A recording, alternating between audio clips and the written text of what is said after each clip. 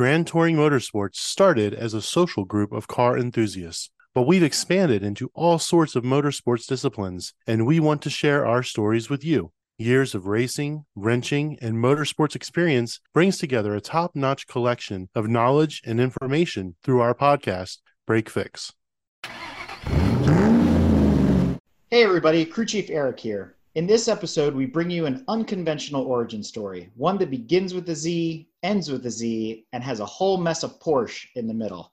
And to explain how this sandwich was made is none other than one of GTM's original cast, one of our first-year members, Porsche Al. Welcome to Break Fix. Hey Eric, thank you for the invite. We know you have a really great story about how you got the nickname Porsche Al, but there's a story that leads up to that. Early on when I was a little bit younger, my uncle had a shop. That shop was downtown somewhere in Baltimore. I would go down to the shop from time to time, just hanging out. And one of my friends there, his name is Jason. We called him Big J. You know, I wasn't a big race guy or big on race cars like that. And I didn't even really know. I had a car, my first car that I paid for. I hated the damn thing. In the meantime, while I was coming down the shop, got one of those times I was driving somewhere going too fast. I got in an accident, so I bought a Z, 280, 1975. During that time, I'm going back and forth to the shop. So my uncle had to go to Kuwait. He had to go to down to Fort Hood.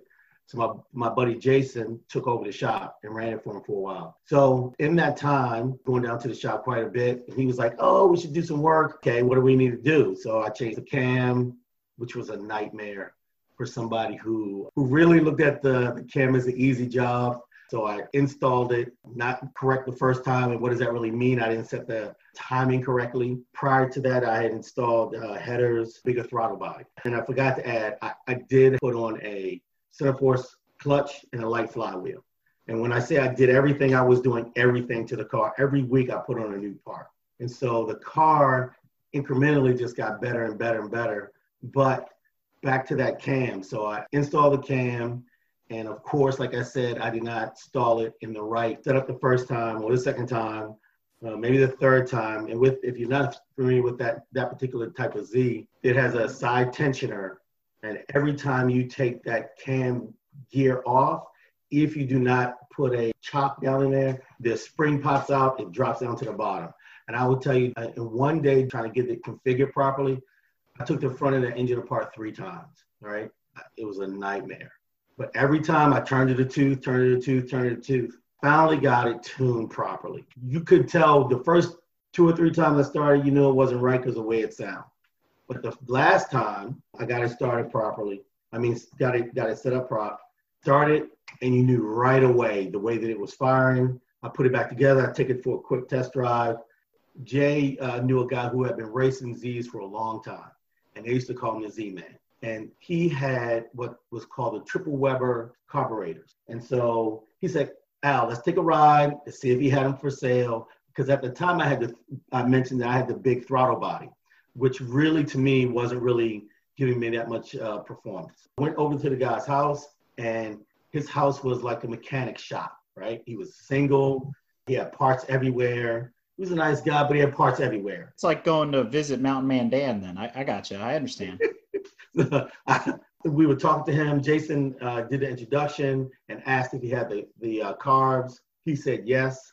He said how much he wanted was $500. At the time, I had $500 in my pocket, which they couldn't believe. And I literally took those carbs down to the shop and put them right on. I didn't clean them. I did nothing. But I just popped them right on. The car started right up and ran phenomenally. And again, I would tell you that I wasn't a racer. The guys down the shop, a tree, Mike, and another guy whose name escapes me right now, but Jay was kind of like the big dog on the block. Jay had RX-7, the 13B. He was all tricked out. Well, another one of his friends had a Mazda, and Mike had a Mustang. 5.0 had been tricked out. So it was like 85, I think. These guys were astonished that in maybe 2 or 3 months, I had completely rebuilt and the car was race ready. And Jay asked me, oh, why don't you race these guys? And I was like, well, I'm not really a racer. So we go up to the light, and from the light to the shop doors was about a quarter mile. All right. I could see where this is going. So I need to back up a little bit because I would tell you that the name Big J, he had that name for a reason. He was very cocky. If he wasn't the guy with the biggest, fastest car, then he wasn't. He would take his shit apart. But that's who he was, right? Now, I didn't know some of this stuff early on, right? I mean, you know he's brash. You know he's always got a lot of mouth, got a lot to say when it comes to cars. So he asked me to go. We're lined up at the light. Just before the light turns, I stomp on it. I launch on the Mustang and the Mazda. By the time we get in front of the shop, I've got the Mustang by 2 cars. Cars screaming. And I was like, okay. To me, I'm like, yeah, is it fast? Is what I'm saying, right? Because I'm like, well, I'm newbie to this, right? Later on that night, let me just say this. They used to race on Northern Parkway and Wabash. In between the police rotations, when they would change shifts, they would be road racing. And you could go up and it'd be hundreds of people out on this strip. Jay asked me to meet him up there, and I was like, all right. I took my cousin, who was probably 10 or 11 at the time. There were all kinds of motorcycles, cars, trucks, everything you can think of were racing, and people were making money. So I got there probably about between 11:30, and one of Jason's friends had been watching me build a car. But if you go down to the shop, I will be coming after work. There's so many people, I don't know who's who. So there's so many people coming back and forth. When you're working on a car, sometimes you pay attention. I mean, I was in a safe environment, but sometimes you don't. You just continue to work. All the other stuff is noise, right? And unless you're getting help, it's just noise. So I'm saying to say there was somebody watching me build the car, unbeknownst to me. So he says, hey, I want to race your car tonight. I'll give you $500. And, I look at Jay, I'm like, what do you think? He said, yeah, okay. I said, okay. So he takes the car, he races an M3 BMW. Quarter mile, he takes off and blows the M3 away. They start arguing. I get my 500 up front. I get my 500 up front, and I would say these guys bet 5,000. Whoa. Right. And so it became a big deal because there became an argument about who left first, and it was a whole thing. But I was like, I don't know. I got my car. Took my cousin, and we went home because I had my money. I wasn't a part of that. But that was my kind of introduction to racing and to Z. So Jay, once my car won at Northern Parkway at the races, he went the next day and took his car apart. And so he had on his Mazda, he had every imaginable part: headers, exhaust. He had the big throttle body carburetor that was proper for that year. He took it all apart and sold it. And then he sold the car. And he said, if I'm not the big dog, I'm not in. The next time he and I really had a good conversation about cars, he was driving a Chevelle, big body Chevelle, where he had taken the motor apart, put it all back together, and completely redid the thing. Now, I was not even in a class with that big boy V8, but he was doing something different at the time. So for me, for Z's, right, is a natural thing.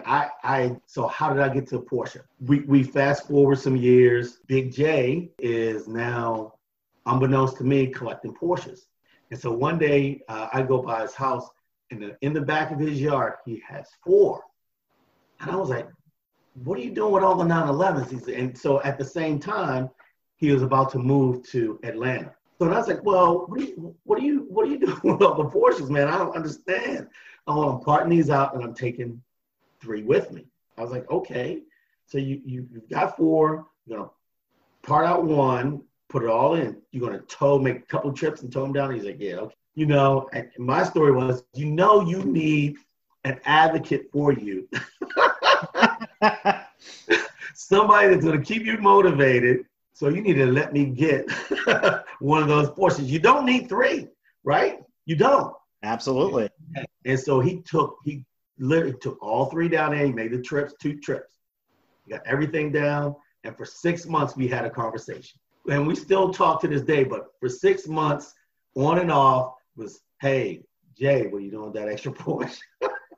Jay, what are you going to do with that extra Porsche? Oh, Al, somebody's going to buy it from me. I said, Jay, that's not what you want. You still need to advocate. And the whole time when he was collecting Porsches, he worked and drove for the Porsche modification shop on Route 1. TPC, Turbo Performance Center. Right. He drove for them.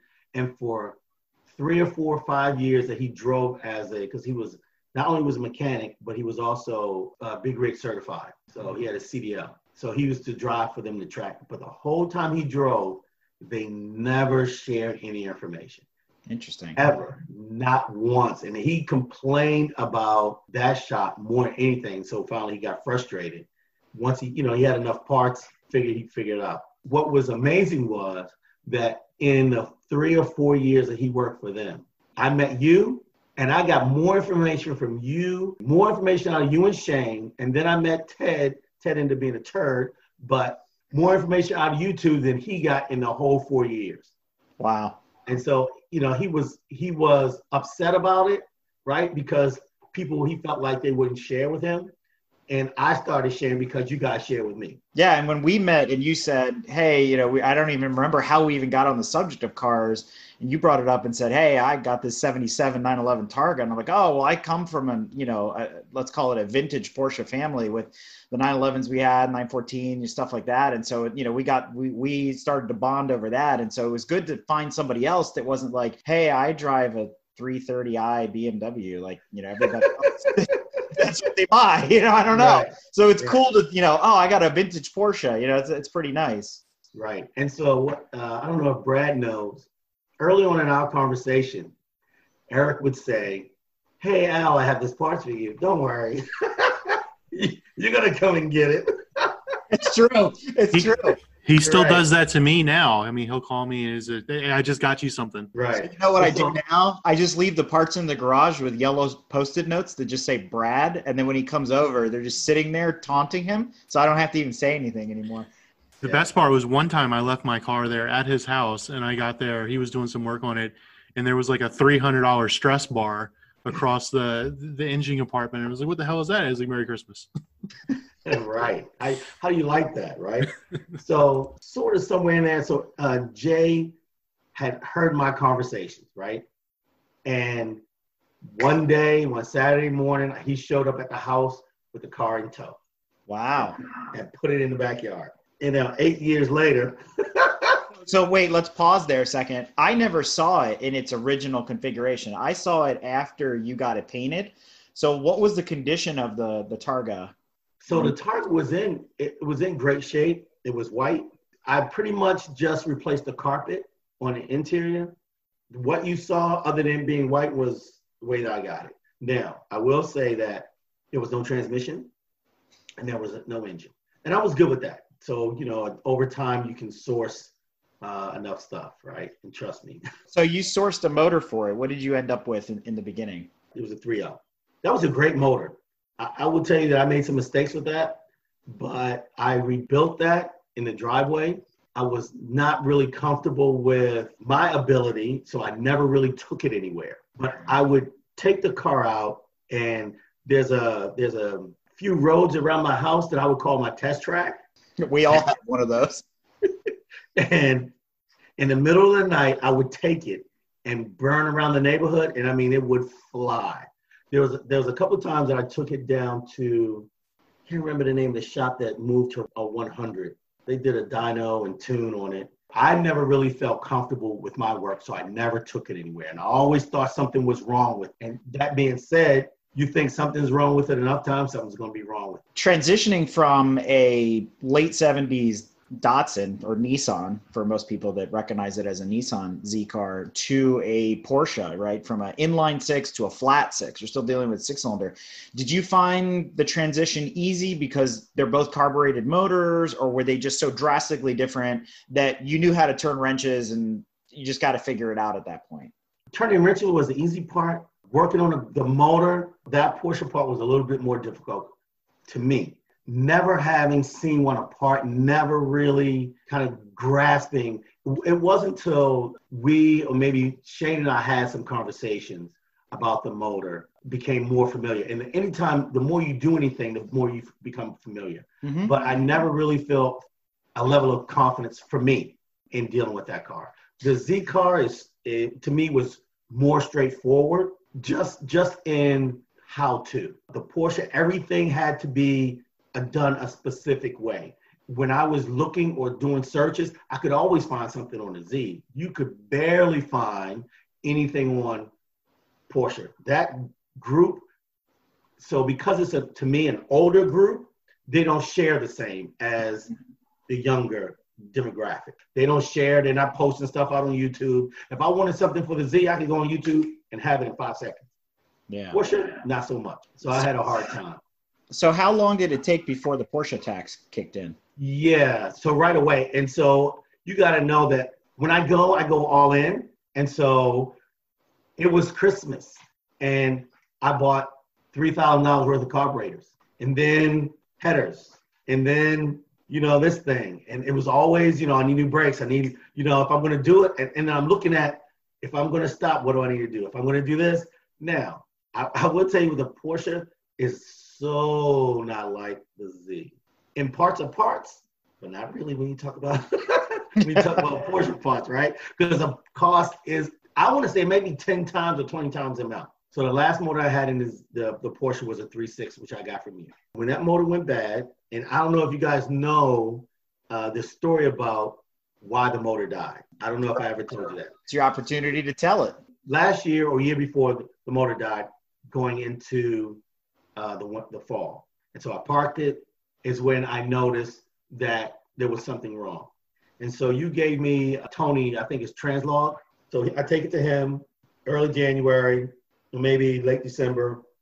He takes it apart. He finds a piston ring down on the inside. There was nothing broken on the motor. There was an extra piston ring placed on the inside of the motor. Over time, that piston ring started getting chewed up.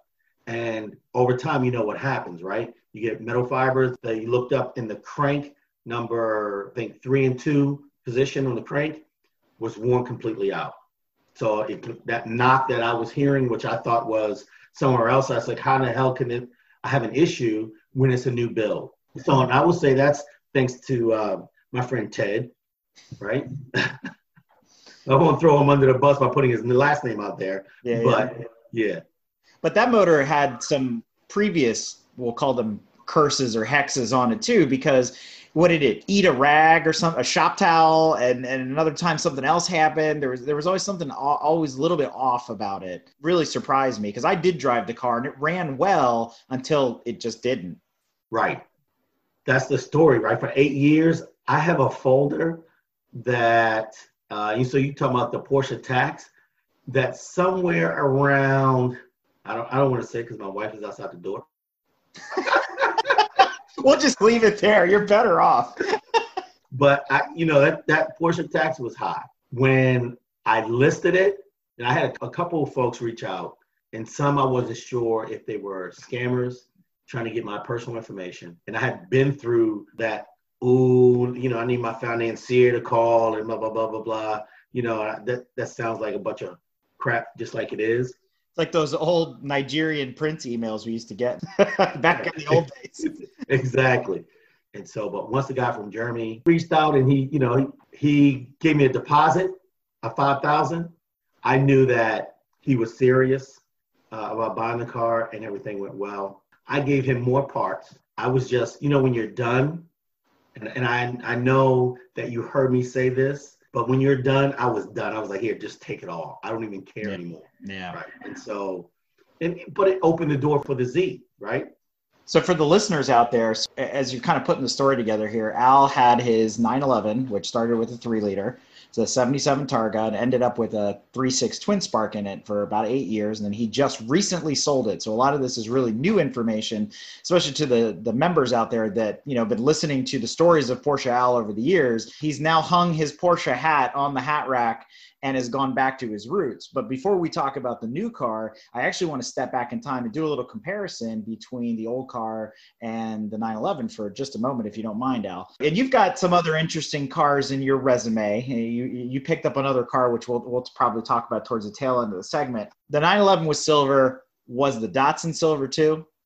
No, the Datsun was like a brown something. But Okay, very 70s color. Okay. Right. But I ended up getting that painted a burgundy, almost like a cranberry red. And I did, like with the Porsche, I did a lot to that car. It was a tragic ending.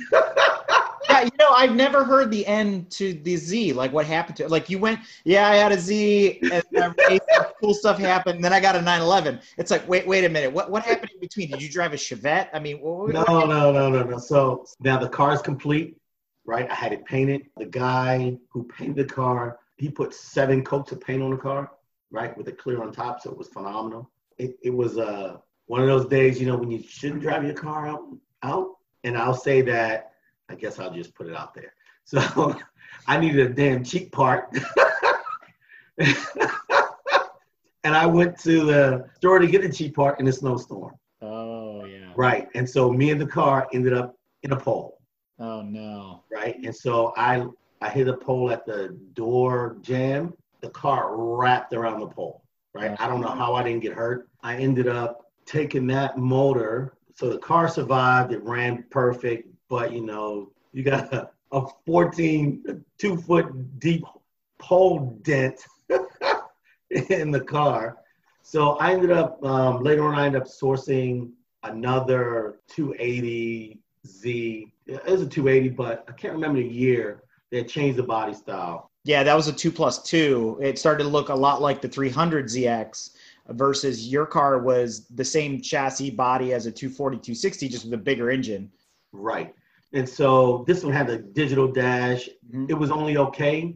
And so I took the motor and transmission out and shoehorned it. I tell you, when you take that motor, I don't know if you've ever seen it, motor and transmission together on the Z, it looks like a dragster motor, right? Mm-hmm. It's very, like you said, very long. So I shoehorned it out and put it into another car, and I pretty much got rid of that car. That was just before I joined the military. So I drove that car for about 3 or 4 years. And then when I went into service, I parked it at my uncle's house. When I came home from the service, it had been there from 94 to 99, right? It was at his house. And the year I came home, it got towed because he moved it from the house to the road or somewhere. And I asked him, where'd the car go, right? Where's my car? Because you said it was okay. But ultimately, the car got towed away and I never saw it again. Wow. And so for a few years, I had nothing until just before we met is when I picked up the Porsche. When you compare your experience with the Z, your first one, the 75, against the Porsche, which gave you the better driving experience between the two? Oh, I can't really quantify the Porsche, right? Because in 8 years, I never got any real time in it. So, which is, to me, was tragic because I love that car. It was small. When I look at the car sometimes when I was on the highway, because there was a couple times I did drive it. I even had driven it to your house. Mm-hmm. So, but when I looked on the highway, I said, it's small. I can only say that I got the best driving experience from the Z. I remember making jokes to you a couple of times how I had a better driving experience with the Volkswagen Jetta that I had because it runs. I never really have any issues with the Jetta versus what I did with the Porsche. I mentioned earlier that I had the car dyno, right? So I wish I could remember the name of the place that did the dyno. He used the new system where they take the wheels off the car. And so he gave me the sheet and was like, oh, something's wrong with the car. It's not necessarily the car, maybe it's the clutch, right? And the clutch, because of this new setup, what he said was identify any issues you had in your transmission clutch system, right? The way that transitions. I said, okay. So I'm driving home and me and my son were about a block from the house and I hear this, the fork broke. The fork broke. I was like, I just got the car back. and I would say that with the Porsche, it was always something. It was like it did not like being in my house. It loved being a garage queen. I would say this to folks: look, but don't touch. Ooh, come and rub me, but don't get inside of me. Yeah. She was very temperamental, right? And I'm just today, I would say I'm glad she's gone. I need something that I can, as a car guy, I had gas on my chest. The truck just doesn't do it. So I have that Ford F-150. It just doesn't give me the satisfaction when you want to go just say a little over the speed limit. You don't get the same experience in the big 4-door F-150, right? Yeah. Which motor sounded better, the Datsun straight six or the flat six of the Porsche? Hands down the Porsche. Hands down, unfortunately. It was a couple of things, though, that made it have a great experience with the Porsche as far as sound. Even though the Z that I had a side draft Webers, so with the same setup, each car had a carburetor per cylinder. The Porsche had it and the Z. But just from the configuration with the downdraft versus side draft gave the engine motor a better sound. There's a lot of rumors about who designed that car, if actually Nissan designed it in the first place. There's rumors that a certain West German company actually designed that, the look and shape of the car. And I mean, they're very attractive cars, especially the early Z cars. They're very good looking cars. They are very European looking. They didn't look like anything else that had come out of Japan at that time. So I wonder what drew you to the Porsche and not another Z car after having been through two of them? That was real easy. When I saw Jason with the car and I got a chance to look at it, I had no experience with Porsche before. You hear it, to me, it was always outside. That was always for somebody else. It wasn't until he and I talked and I was at his house and I got a chance to really look at the car and have some experience because of him that I was drawn to it. But that evil mistress that was your 911 has driven you back into the arms of yet another Nissan. How about that, right? Look, some days you just got to go home. You just end up home. How do you get there? It's like, that penny you dropped on the carpet, right? You haven't seen it for years. And one day you're moving all the furniture around. There's that penny. Comes right back to you. That's what, to me, the Z is, right? It's just natural. The 350Z in this case, when it debuted in the early 2000s, what did you think of it? I wanted one. Period, right? I wasn't ready, right? Early 2000, I wasn't ready because of family situation. Prior to the new one coming out, I had a 300. The onion continues to be unpacked here. I didn't know you had a 300. Oh, continue. Yeah, right. So I had a 300 just before I got married. So wait, which 300? The one that looks like the old ones or the newer style rounded one? The new style rounded one. Okay, so the 90s version. Okay. Right, yeah. It was a great car. The reason why I got rid of it is once I got married and have kids, it's time for that car to go. Yeah, what are you going to do with a two-door coupe? Yeah, exactly. Right. So family first. Then once you get your come-ups a little bit, right, things start turning. You can afford a little bit more is where I am now. So I went back home to the Z. Before we talk about your Z, what do you think about the current one, the 370? There's a rumor that the 400 is coming as well. So sometimes it becomes too much noise for me to keep up with all the changes and so the whole time when I was looking and dealing with the Porsche, all I kept saying was, I need something to drive. I need a Z. And so you had put me in touch with Racer Ron. Right, to buy his Z a couple of times. I wanted to get something that was relatively old that I could to buy and put it on the track. I can't look at the new stuff. I went that way before, but I just want to get gas off my chest, right? Get some speed behind my wheels. So right now, the Z, I don't know if we're ready to go down this path, but the Z is in the shop right now, getting the roll cage put on. I've been ordering parts. I'm trying to pump my brakes a little bit. You're in at 110%. But actually, it brings up a good little segue. Brad and I did an earlier episode where we talked about good starter track cars. And we decided that the 350Z ended up on the honorable mention list, mostly because it's often forgotten as a good starter track car. And I'm not trying to downplay it. It's an excellent track car, period. Very forgiving chassis, great power. It's just a really all-around good car. But most people overlook them, and they probably figure, hey, They're either Stance Pro cars or they're too expensive to get into. Now, you were really fortunate to find another one at a really, really good price. Do you feel as though you're a bit of a pioneer? I mean, you're the only Z guy in our group, but on the same token, you were talking about sharing of information and things like that. Do you find it easy enough to find parts for the Z and build it out, or has that been a challenge, much like it was with the Porsche? Oh, it's nothing like the Porsche. Their parts are available and cheap, right? And not only that, but I mentioned there are plenty of YouTube videos. So as I was stripping the parts away, and not quite sure how I wanted to mount something or how I wanted to do something, there's somebody out there who posted a video on how to. When I mentioned earlier, when I looked at looking to buy a new 3.6 motor for the Porsche, even having the one that I had rebuilt, Tony at Translog said that he could not do it for $20,000. So when I looked at sourcing one off of eBay that was rebuilt, they were starting price was $25,000. I'm going to change here now to the Z. The Z motor rebuilt is $1,000. I want to say when I bought the header system and exhaust system for the Porsche, I was close to $1,000. I got a whole system, headers all the way back for I think $400. The headers were probably a little bit more expensive. Maybe I paid $175, but the rest of the system was like $300. And then I got a bypass pipe that they don't include that piece, which is where the catalytic converters would go. So they sell a bypass pipe. Those are like $80, but everything else was like $300.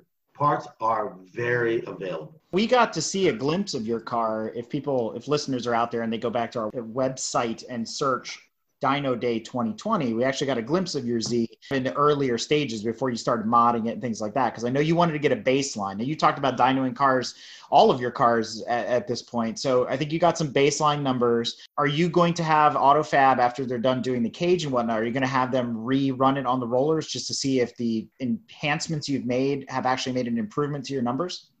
You know what? I'm not ready yet. I think because the last time when they did the dyno, there was something off about the harmonic balancer. So they couldn't get an accurate reading. They had to do it like 3 or 4 times just to get it to set right so it can pick up. So I already have a replacement harmonic balancer. So what other mods have you already done to this car? And it hasn't even turned a lap on the track yet. Other than the exhaust system, the headers, I haven't done anything else. Does it sound good with the exhaust on it? Oh my God. It does. It does. You'll have to see.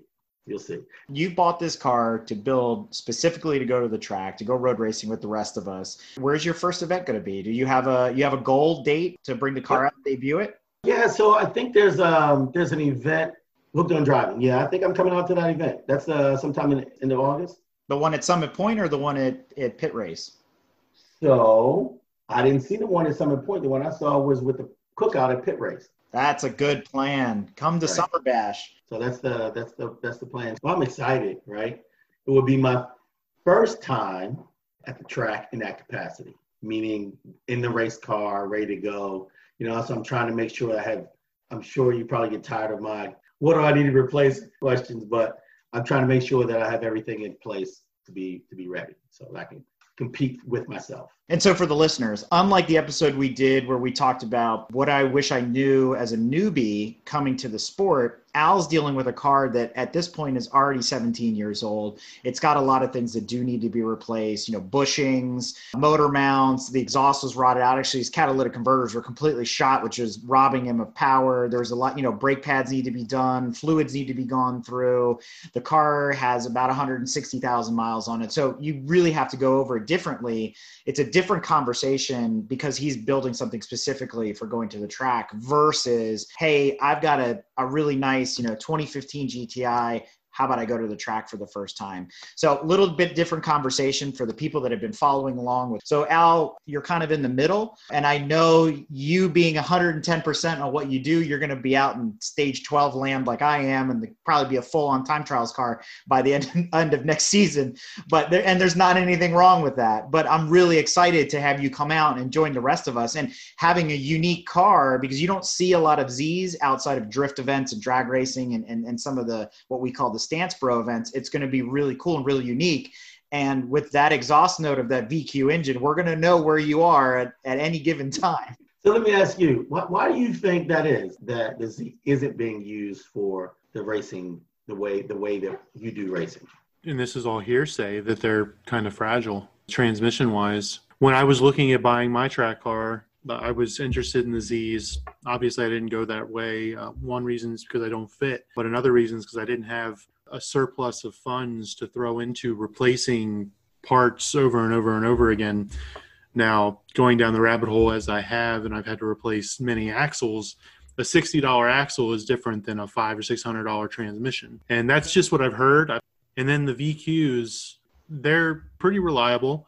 The head gaskets go every once in a while. I really can't answer as to why they're not bigger in the racing world. They're really big in the drift world. Maybe it's just the culture of the car. A lot of people that are into that car aren't into road racing. They're more into drifting and things like that. To Brad's point, it's probably the same reason that you don't see a lot of Supras. And that's also because those cars are a lot more rare. And I'm speculating because I have to go read the GCR, which is the global competition rules. I'm not sure that the Z classes well. And that's why you may not see it, because it doesn't really fit into a lot of series.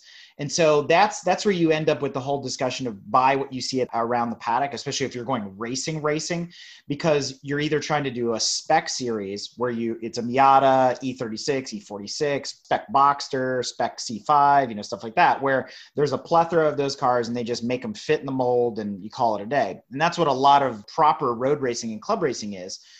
But the Z, much like a 24-valve VR6 GTI or even the 1.8 turbo Volkswagens, and I know we're Volkswagen fans around here, I'm using them as an example. They don't class well. SCCA does not have a class for them in the GCR, which means they're a car that people would shy away from competition-wise. They'll go to something else like a Honda because it places an ITS or it places an ITA, the older Mark II Volkswagens in ITB and so on down the line. So it's easy to go down the list and just pick something that qualifies and you can go racing.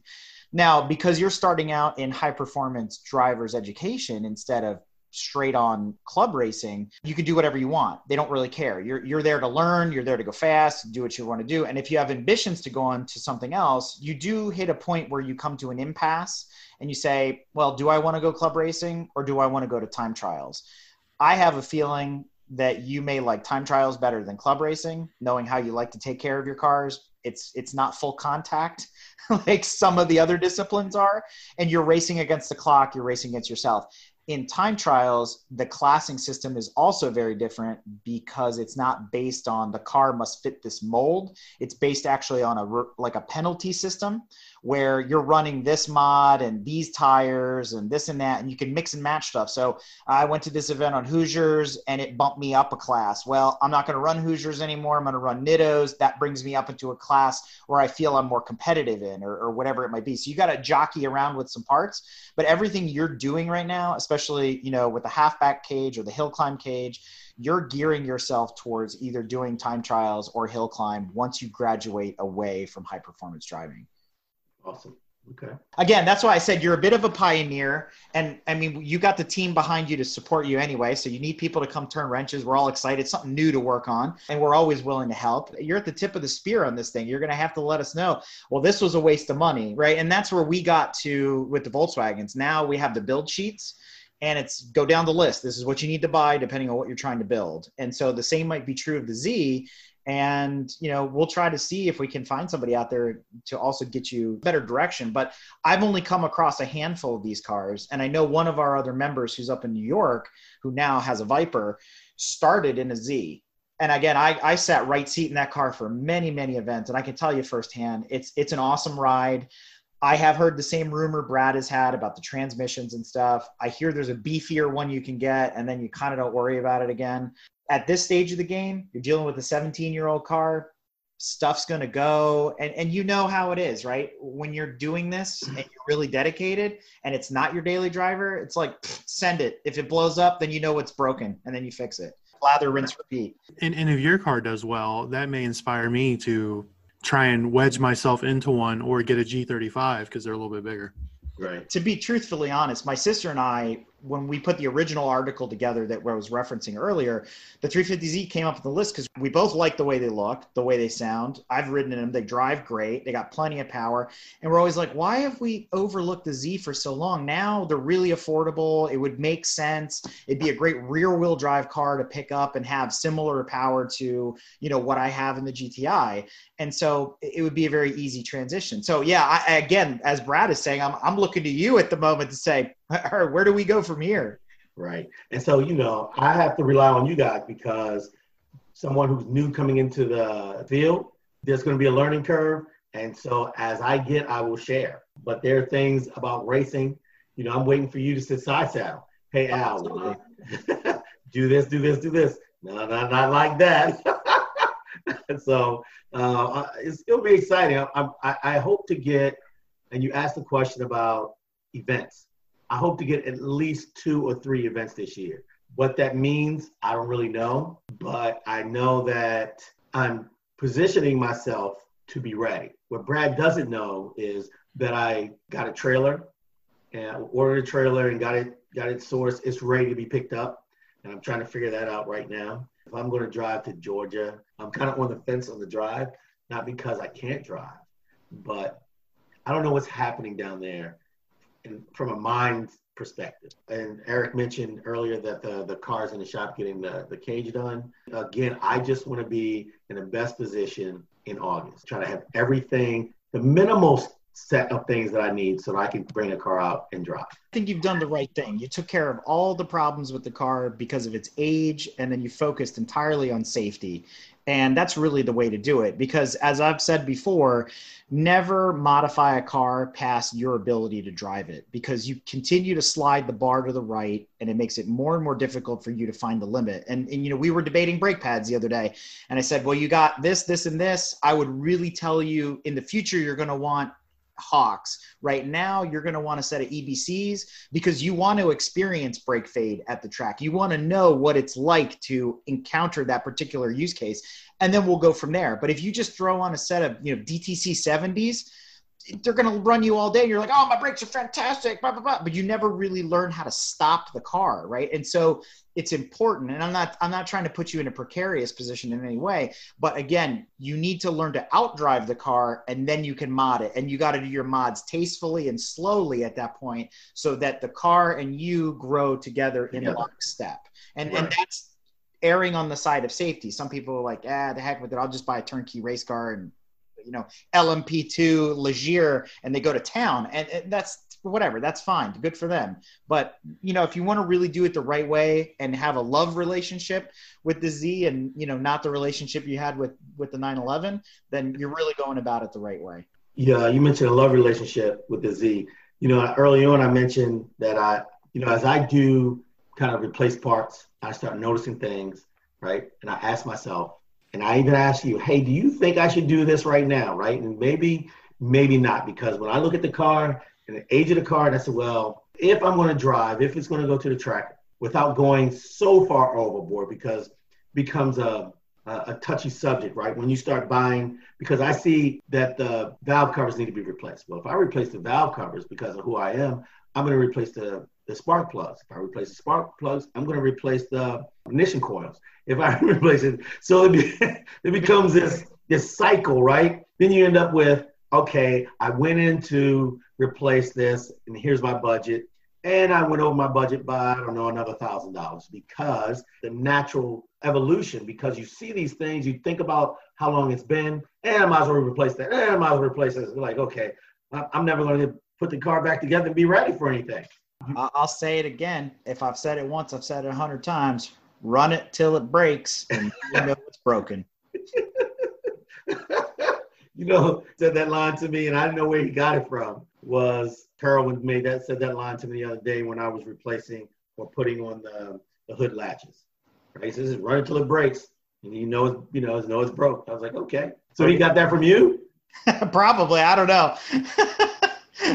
I've got a lot of those sayings, unfortunately. I need to write them down. Okay. As we wrap things up here, let's talk about your other, because you bought 2 cars at once. You bought the Z and you picked up something else as well. You want to talk about that? Well, I guess I can, right? It's not a surprise. I had a gas on my chest, and the Z wasn't ready. Maybe it was more about me losing the Porsche. Regardless of how things went, I did feel some type of way about my garage, right? There was a love-hate relationship. And so I needed something to take that place. Although I picked the Z up, it wasn't quite ready. It's not like I can drive it anywhere. So I bought a 2017 Jaguar F-Type supercharged V6. And it is a beast. It is gorgeous. And she loves to be driven. I don't have any issues with her. She's kind of wide in the rear. It's got a great stance. Everything works. And I get that gas off my chest. And it's a Jag.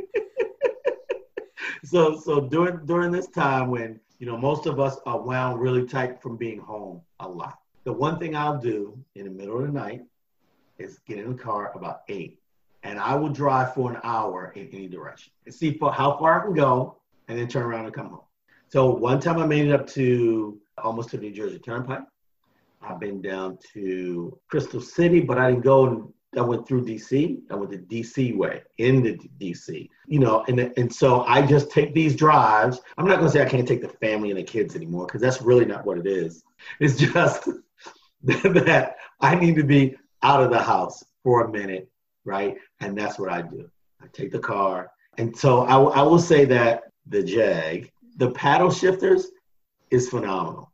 And so I'm not sure if you really know that you can switch to manual mode. When you switch to manual mode, also comes up where there's another lever which takes it into dynamic mode. Once it goes into dynamic mode, it's race ready. Everything changes. The performance, the handling. You know what I'm going to do, Eric? And next time you come by here or I come out there, I'm going to drive the car and I'm going to let you take it for a ride. Oh, man, I hear it. I see a test drive article coming. Sign me up. Let me come by. I don't even want to drive it. I just want to get in it. So I'll let you take it, right? I'll show you the basics, how to put it in that mode, and let you take it out.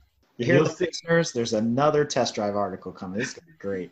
Right. So you let me know, and we can do that soon or as soon as you like, right? Yeah, very cool. That's another car, we don't get a lot of Jags, and an F-Type is a great sports car, a little bit more boulevard GT sports car, but still great looking car, one of the newer Jags. It's got all the modern stuff in it that you're not plagued with all the classic British problems and whatever, but what a great choice. And we actually talked about the F-Type on an earlier episode where we talked about V8 convertibles, because there's a convertible version. So I just wanted to highlight for everybody that yours is a coupe. And that midnight blue with the over the camel interior, I mean, just gorgeous car. Really, really stunning. Hashtag jelly on that one as well. So good job. But regardless of all these car changes, for everybody that's listening out there, he earned the nickname Porsche Al because we had 3 Als in the club at one point: Maserati Al, Porsche Al, and Focus Al. But you're the only Al that stands, and we're still going to call you Porsche Al. I'm good with it. Look, I'm still here. I'm just glad that there's that camaraderie, that you guys get together. One of the things that surprised me about you early on, we had a lot of things in common. You looked up wives' names, right? Cars, Transformers. So there's a lot of stuff to geek out about, right? I'm glad to be a part of the group. And I'm also ecstatic about the possibility to see your dad's car on the road. Because I said all along, I don't care what anybody else said, and you were trying to sell it. I don't want to. I was like, Eric, don't sell it, fix it. Don't sell it, fix it. Put it together. And I'm glad that that's where you're going with that. I am ecstatic to see the result of you and your sisters and everybody's time on that car. Yeah, so if anybody's interested in what Al is talking about, if you go on Instagram and look for hashtag GTM Project 914, I've been slowly posting the build pictures as I've been going along, resurrecting a 1974 wide body Porsche 914. It's an interesting build. We're modernizing it tastefully. We're returning it to a 1.8 liter, but it's still a VW motor at the end of the day. But yeah, you're right. And so, I'm glad there's been a lot of people pushing me to get that car out of storage and work on it. You're not the only one. Racer Ron, the same thing. Matt, there's a lot of folks that remember that car when it was running, and they're like, you need to do something about it. You need to get it back on the road. And so we're getting very close.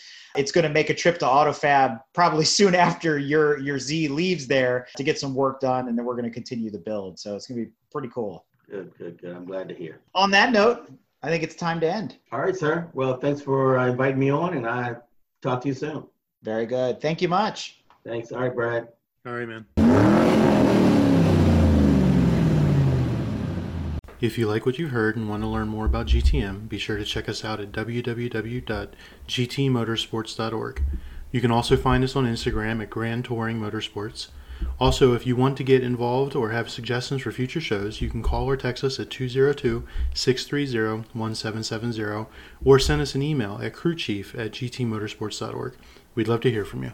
Hey listeners, Crew Chief Eric here. Do you like what you've seen, heard, and read from GTM? Great, so do we, and we have a lot of fun doing it. But please remember, we're fueled by volunteers and remain a no annual fee organization. But we still need help to keep the momentum going so that we can continue to record, write, edit, and broadcast all of your favorite content. So be sure to visit www.patreon.com/GT Motorsports or visit our website and click in the top right corner on the support and donate to learn how you can help.